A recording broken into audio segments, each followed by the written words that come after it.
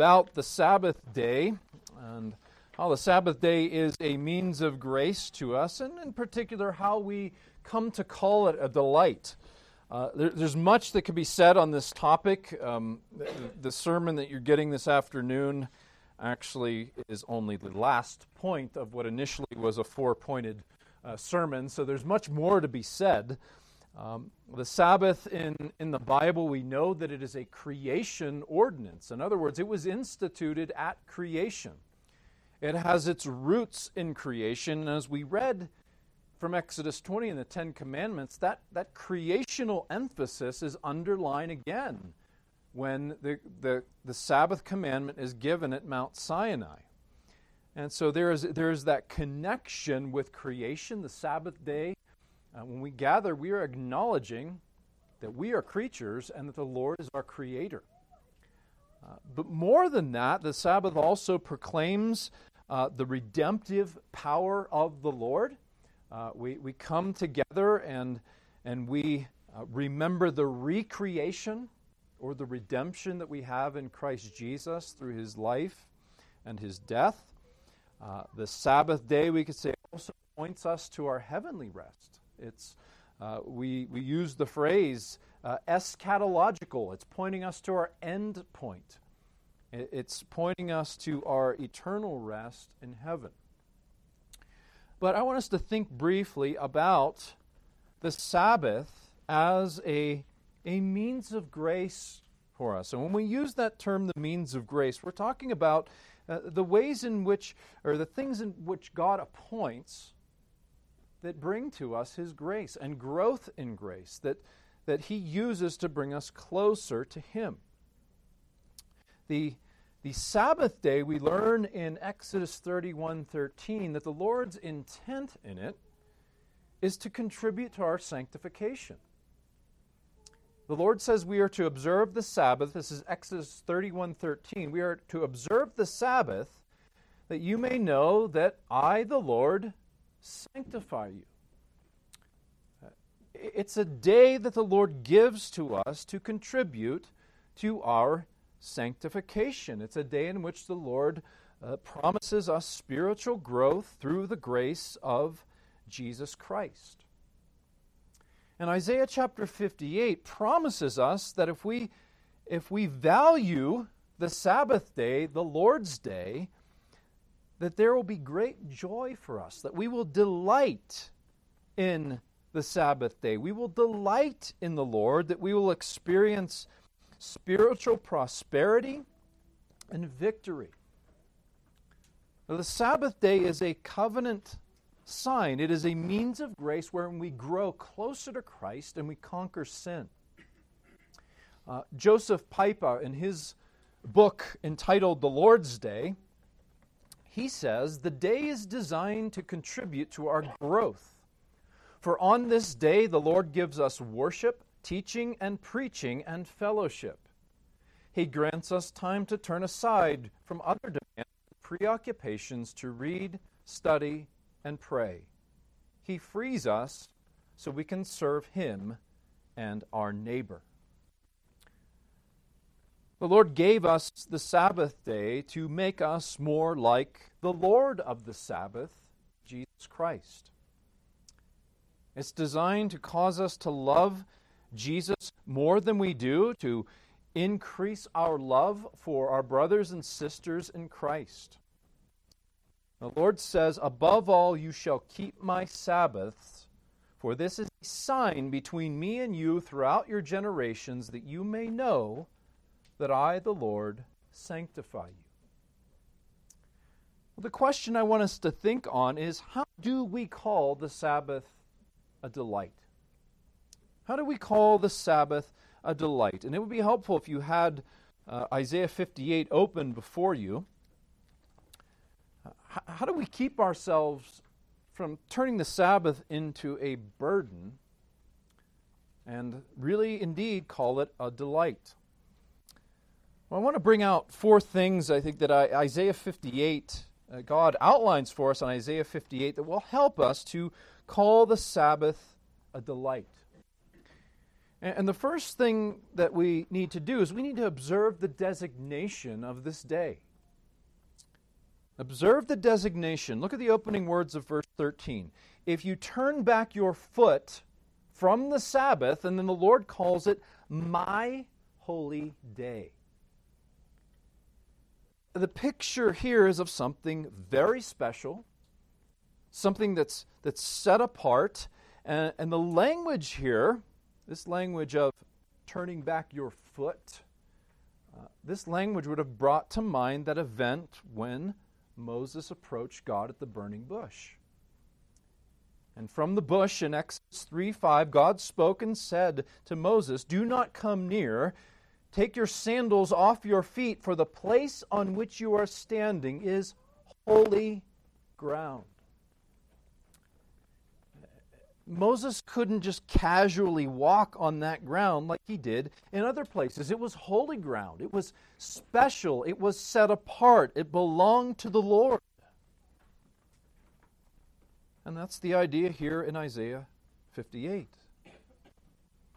The Sabbath is a holy day. It's a special day. The Lord wants us to treat it that way. We can't treat it like every other day. He's placed a fence around it. It's something unique. It's God's holy day. And if we recognize it's something special and valuable, that it's given this special designation by the Lord, well, that's the first step to calling this day a delight. But secondly, we need to embrace the paradox. Embrace the paradox. A paradox is an apparent contradiction. Our focus is calling the Sabbath a delight. Well, how do we do that? Well, verse 13, God says, "Keep from doing your pleasure on my holy day." There's the paradox. We find joy and pleasure in this day by ceasing from doing our own pleasure. It's a paradox, right? And this is not a reference to sinful pleasure, but things that are good and right. Our work, our recreation, things we do the other 6 days of the week. But God says you are to set aside these things on my holy day. And this really cuts against the grain of how we think, and specifically how our hedonistic culture thinks. Because how often in our hearts do we think that the way to happiness and joy is to do what I want? But God says, if you want to find deep joy in me and in my day, embrace this paradox. Keep from doing your pleasure on my holy day. However great you think that pleasure is, God is saying, I have something more for you here on this day. And so we need to embrace this apparent contradiction. But then next, we need to cultivate the perspective, and that is the perspective that the Sabbath is a positive thing, that it's God's gift to us. It's a blessing from Him. The Lord says, "Call the Sabbath a delight, and the holy day of the Lord honorable." The day is not a burden, but it's a blessing.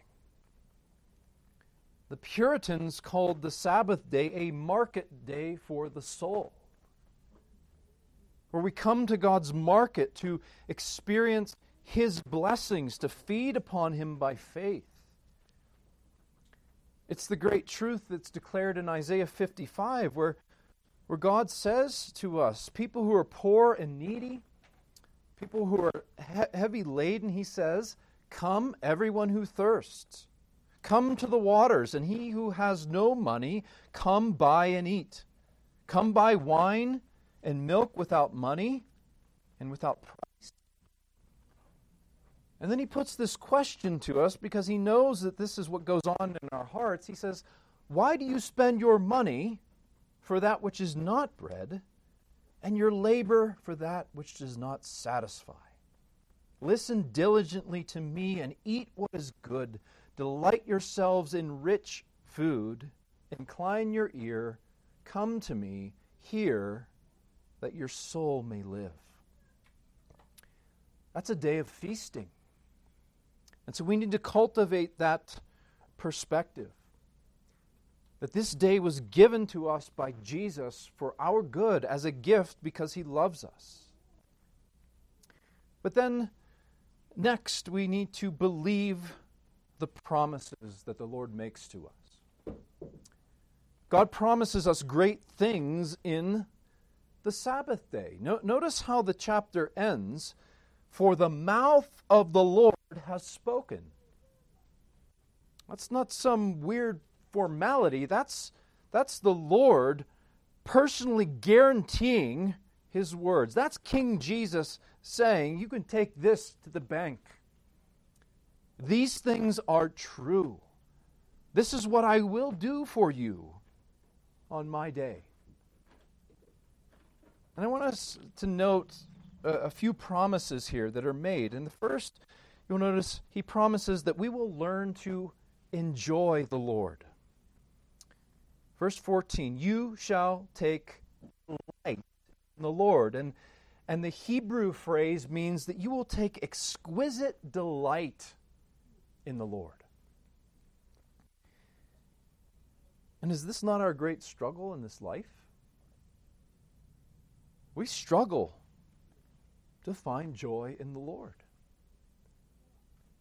And the Lord knows this. He knows we often seek joy in the wrong things.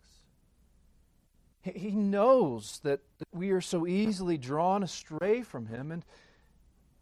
And so He helps us, in the words of the psalmist, through this day, He helps us to turn our eyes from worthless things. On this day, Jesus says to us, He says, come. I know you're prone to wander from me. I know you're prone to seek joy and satisfaction in the things of this world. Come to me. And He gives us this day, which He promises to reorient our affections, to increase our love for Him, and to fill up our joy. That's what He said in the upper room. I have come that your joy may be full. This is a day in which Jesus wants to fill up your joy.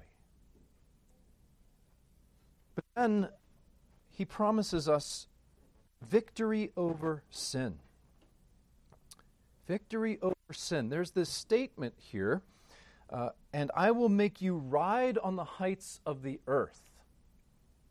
Now, that expression is a sermon in and of itself, but that's an expression of spiritual victory. Alec, I can never say his name right, Alec Motyer, Motyer, he says about this expression of riding on the heights of the earth, he says, this is a metaphorical expression for a glorious elevation of spiritual life. Spiritual victory, sanctification, greater holiness. Again, Exodus 31:13, the Lord says, observe the Sabbath that you may know that I, the Lord, sanctify you. Remember what Jesus said. I preached from John 5 last month.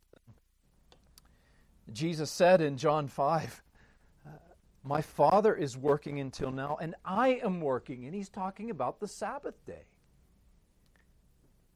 God is at work on the Sabbath. He's at work in us, bringing us joy, bringing us blessing, causing us more and more to die to sin and to live to righteousness. He's saying, come. Embrace this day whereby we grow and conquer sin. And then finally we have the most glorious promise of all, that on the Lord's Day that you will be fed with and by Christ, the bread of life. Now, you may say, well, where are you getting that, Pastor? Well, I want you to look at verse 14. We have a strange promise that might sound strange to our ears. I will feed you with the heritage of Jacob your father. What is the heritage or the inheritance of Jacob? Well, it is all of the covenant blessings that have been realized in Jesus Christ, the bread of life. You see, the greatest thing, the greatest gift that we get on the Lord's Day is Jesus himself. That he is here with us by his Spirit, bringing us healing and spiritual nourishment. He's strengthening the brokenhearted. He's binding up our wounds. He's humbling the proud when necessary. He's present here in a special way, and that fact alone should cause us to see the Sabbath in a positive light. It's God's gift to us. The Sabbath, said Jesus, was made for man. It's a foretaste of the blessed eternal rest that Christ has won for us. Jesus, by his death and resurrection, has earned for us rest from our sin and from its penalties. And on the Sabbath, it's as though Jesus says to us with outstretched arms, "Come to me, all who are weary and heavy laden, and I will give you rest for your souls." Let us see that our fellowship with him on this his day is the beginning of the everlasting rest that awaits us in glory. Let's pray. Father in heaven, we thank you for Jesus, who is our Sabbath rest. Lord, we come together and we rest from our labors this day, but we ultimately rest in the finished work of Jesus.